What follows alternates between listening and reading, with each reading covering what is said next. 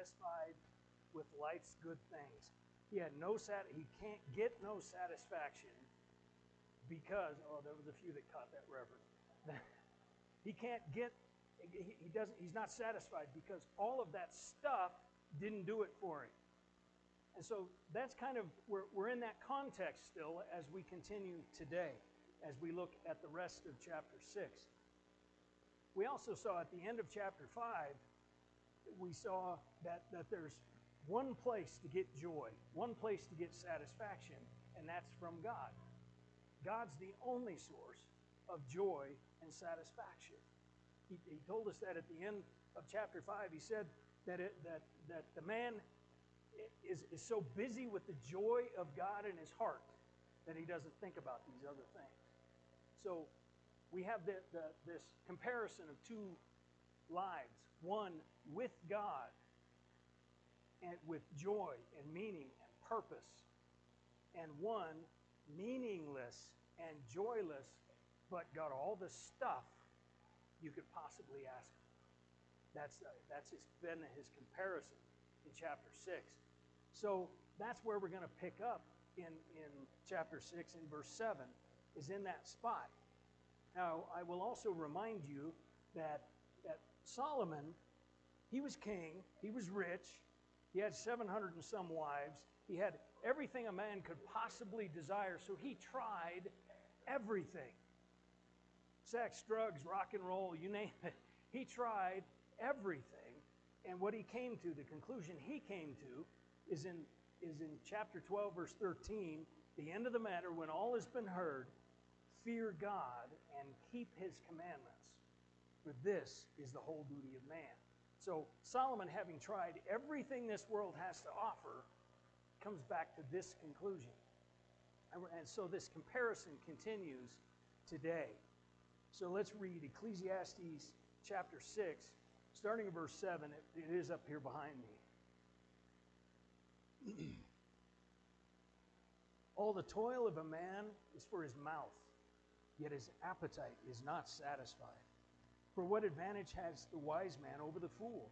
And what does the poor man have who knows how to conduct himself before the living? Better is the sight of the eyes than the wandering of the appetite. This is also vanity, and striving after the wind. Whatever has come to be has already been named, and it is known what man is, and that he is not able to dispute with one stronger than he. The more words, the more vanity. And what is the advantage to man? For who knows what is good for man while he lives the few days of his vain life, while he passes like a shadow? For who can tell a man what will be after him under the sun? So he begins talking about appetite. And it's an interesting conversation, appetite, because he kind of, there's a play on words here. And we understand this play on words because we use appetite the same way. He talks about the mouth, and then he says the appetite is never satisfied. Think about how we use appetite. We use the word appetite to describe what we eat and how much we eat, but we also use it to describe a great desire of our heart, right? I have an appetite for work, for ministry, for music, I could stand here and name thousands of things. I could spend the next few minutes naming things we can have appetites for. So we use this the same way Solomon is using it, in terms of the mouth and in terms of the life. And that's how he is using it. So again, think about the context. The man who was given everything his appetites could possibly want, and yet he had no joy, he had no meaning, he had no purpose. That's the life apart from God that Solomon keeps showing us. You know, in Scripture, we are quite often compared to sheep. And it's not particularly a flattering reference, frankly. But we're compared to sheep. And the reason I think it works so well is because a sheep will be in a beautiful pasture, and it will put its head down and start eating. And it will just follow its appetite until it can't hear the shepherd anymore. It isn't looking to be lost. It's not looking to run away from the shepherd. It simply follows its appetite until it can't hear the shepherd's voice anymore. And that's how we are. That's precisely how we are. That's why this fits so well, is because we will follow our appetites until we don't hear the shepherd anymore. Our appetites will drive us away from the shepherd unless our appetite is for the Lord our God. Solomon's main point here is just the meaninglessness of life when you spend it on your appetites. Think about it. And we've seen it with this guy that's in the first few verses, but we see it in life itself. We see it all the time. You have an appetite for money, and so you work and you scrape and you save and you do all these things for money. And once you have money, you don't have enough yet, right? Is there ever enough? It's the same thing with possessions. I can own everything my heart desires, and next year there'll be new models of everything, and I'll have to have those. It doesn't matter what my appetite is. It is a meaningless life if I am only following those appetites. If I am just putting my head down and following my appetite, I'm not going to hear the shepherd's voice anymore. No matter how much cherry pie I stuff in my mouth, I'm going to be hungry again in a few hours. It's how our appetite works. It's never satisfied. Never satisfied.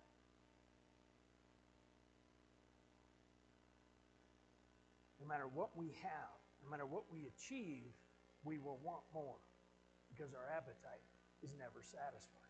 And then he has this strange statement about the sight of the eyes. He says, better is the sight of the eyes than the wandering of the appetite.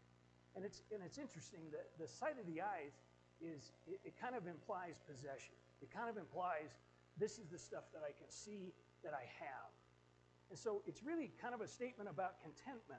Can I be content with the things that are within my sight?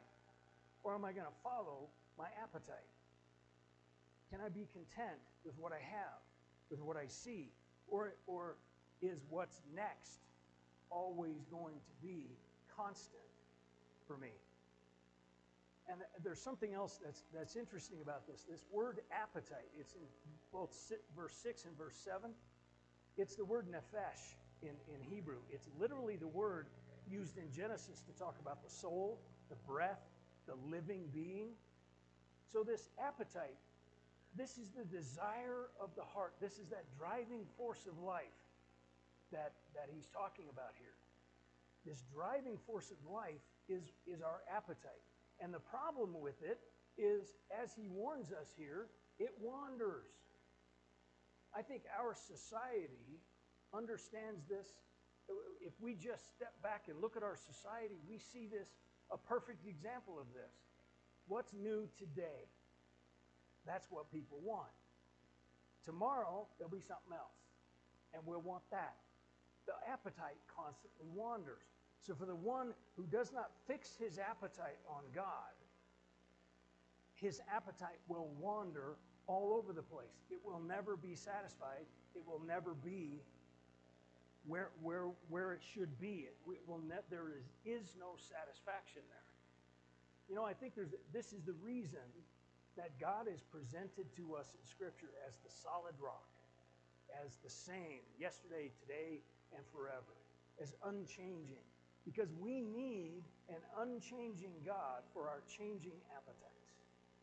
We need an unwavering God for our wavering appetites, for our wandering appetites. We need this God.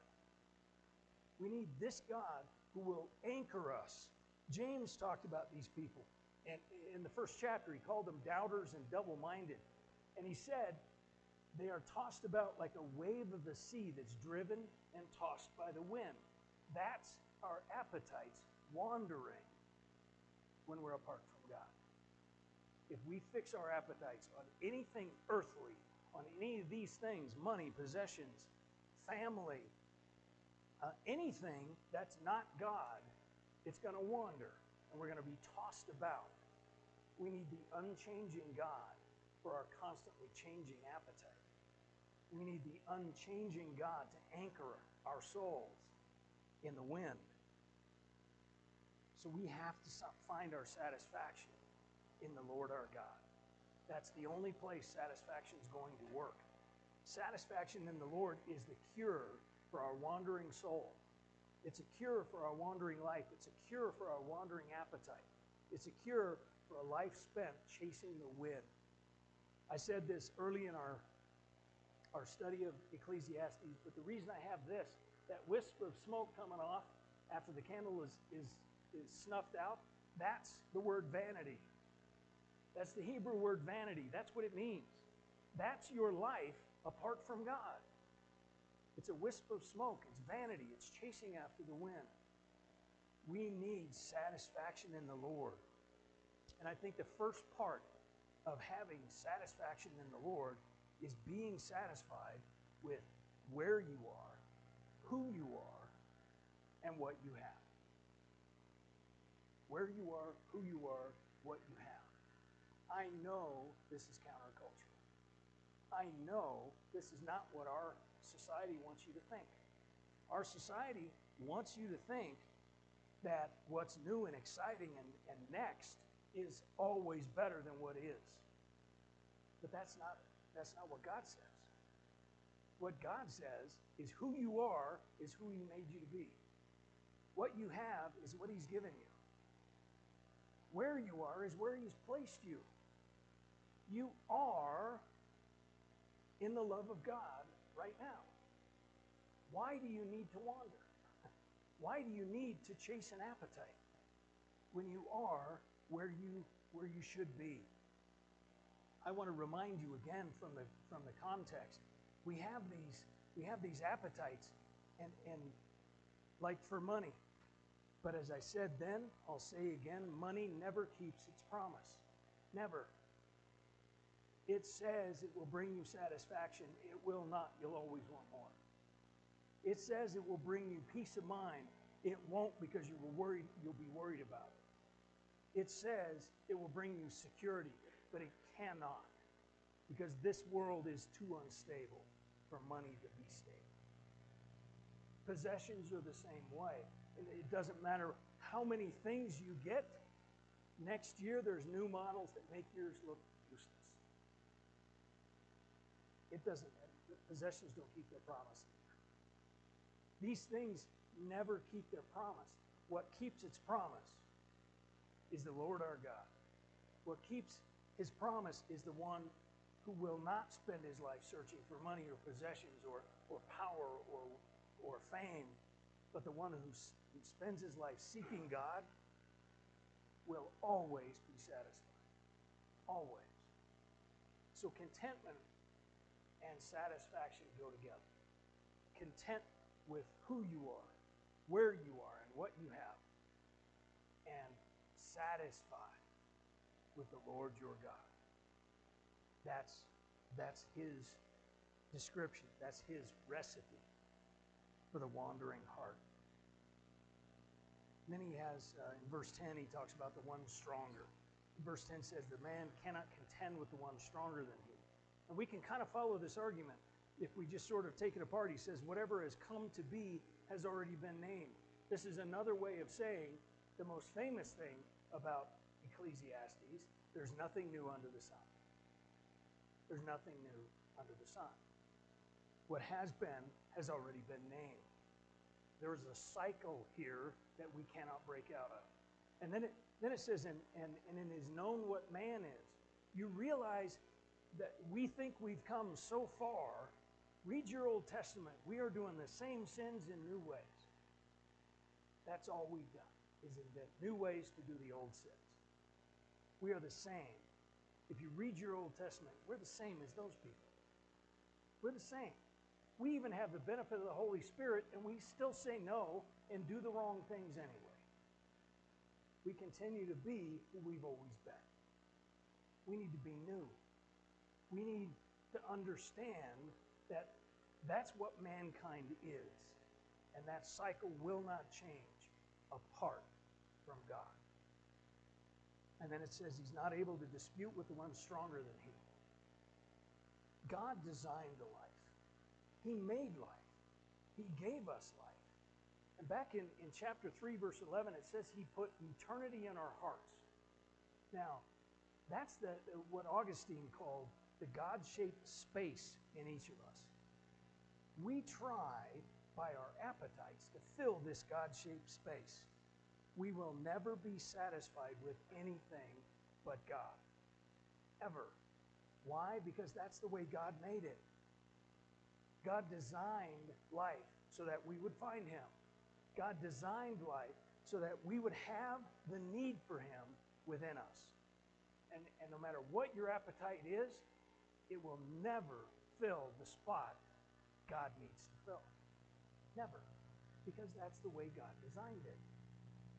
So we can't dispute the one that's stronger than us. You can argue with God all you want. I'll give you this hint. Every argument I've ever had with God, I lost. Every single one. He has always won. He designed life this way so that we would follow Him and so that we would never find satisfaction in anything but Him. That's how God designed life. So, are you satisfied in the Lord your God? Or are you chasing your appetites? That's between you and God. I'm going to ask that you bow your heads and consider that question.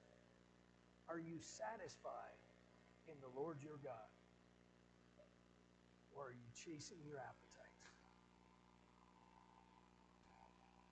Nothing will ever fill the hole in you, the eternity that God has placed in your heart. Nothing but God can fill that.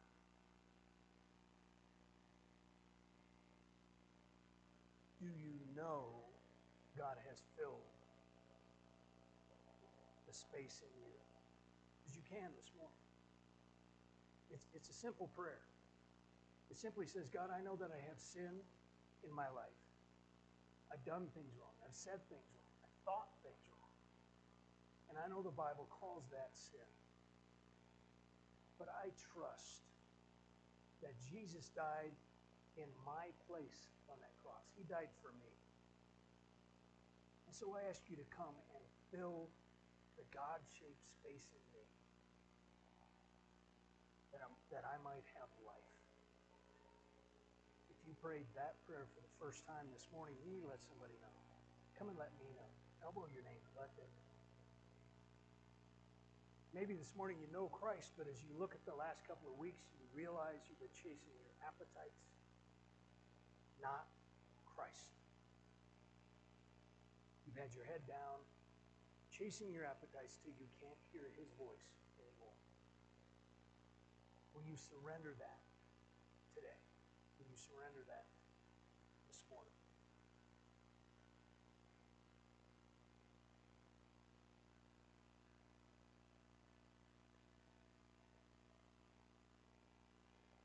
Father, it is so easy for us to get caught up in our world, to get caught up in the material, to get caught up in all of the things that never satisfy. We recognize that you have made us to find satisfaction only in you. And so we surrender it all to you this morning.